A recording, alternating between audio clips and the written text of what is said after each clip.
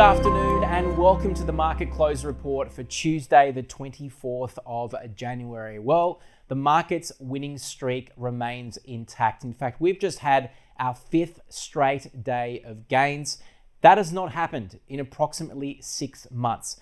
The ASX 200 did not rise by much, but still, we had the ASX 200 up 33 points, 0.44% higher to 7,490. It actually got at one stage to within 3 points of cracking 7,500 points. So we still are at the best levels in 9 months, and impressively, we also got to within 1.9% of an all-time high too. The broader All Ordinaries Index was up around 36 points or around 0.5%. Now, something to consider though is that tomorrow there is a key risk which could either add to the improvements and see the winning streak extended, or it could snap that winning streak quite easily. And that is a key update on inflation, which is out quarterly and will be out at 11:30 a.m. Sydney time tomorrow. There is a lot at stake in that report, partly because markets now think there's a 40% chance that the Reserve Bank won't raise interest rates in the early part of February when it meets next.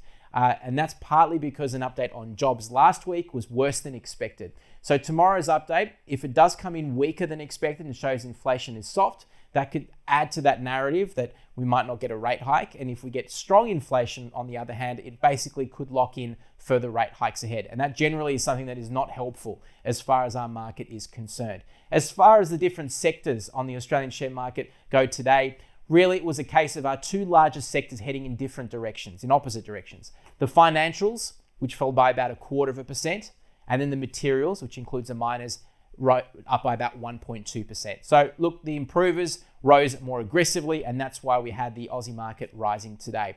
Elsewhere, we had consumer discretionary, those retail stocks lifting almost 1%. That was thanks to a few stocks that came out with updates. We'll get to those in a sec. Communication services up around 0.25%. Tech, yesterday's best as well, up another 1.3%. And real estate property stocks, which tend to be quite interest rate sensitive, up a good 1.8%. The losers, healthcare, industrials, consumer staples, and as I said, financials. But if we look at some individual performers today, let's start with the winners on the Australian share market. One of the best today in the gold mining space in particular was Evolution Mining. It rose by almost 5%. Now, it came out with a quarterly update, and amongst other things, it said it sold more gold in the past 3 months, selling it at a higher price, and it managed to bring down costs by approximately 30%. That was very helpful. Mineral Resources, which does a few things, including iron ore and lithium mining, makes most of its money from iron ore, rose about 5.3% and hit a record high today. The iron ore price up in the order of 50% in 2 months.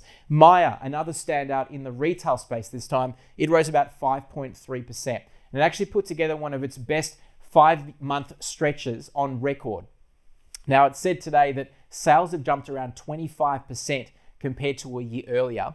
And of course, remember, a year earlier, that's when we had many of those COVID lockdowns as far as stores are concerned. So a big lift in foot traffic recently, that's been very helpful. And finally, Kogan has been another standout as well, lifting in the order of 2.2%, came out with a quarterly update, has been struggling with inventory and having way too much of it recently, but it's made some inroads there, and it's basically reduced inventories by about 40% in 6 months. So that's something that markets have helped the stock with today.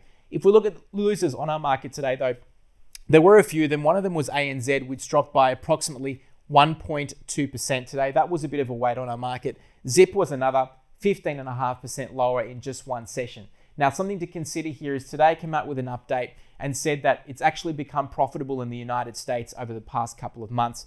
And also remember that yesterday it rose 22%.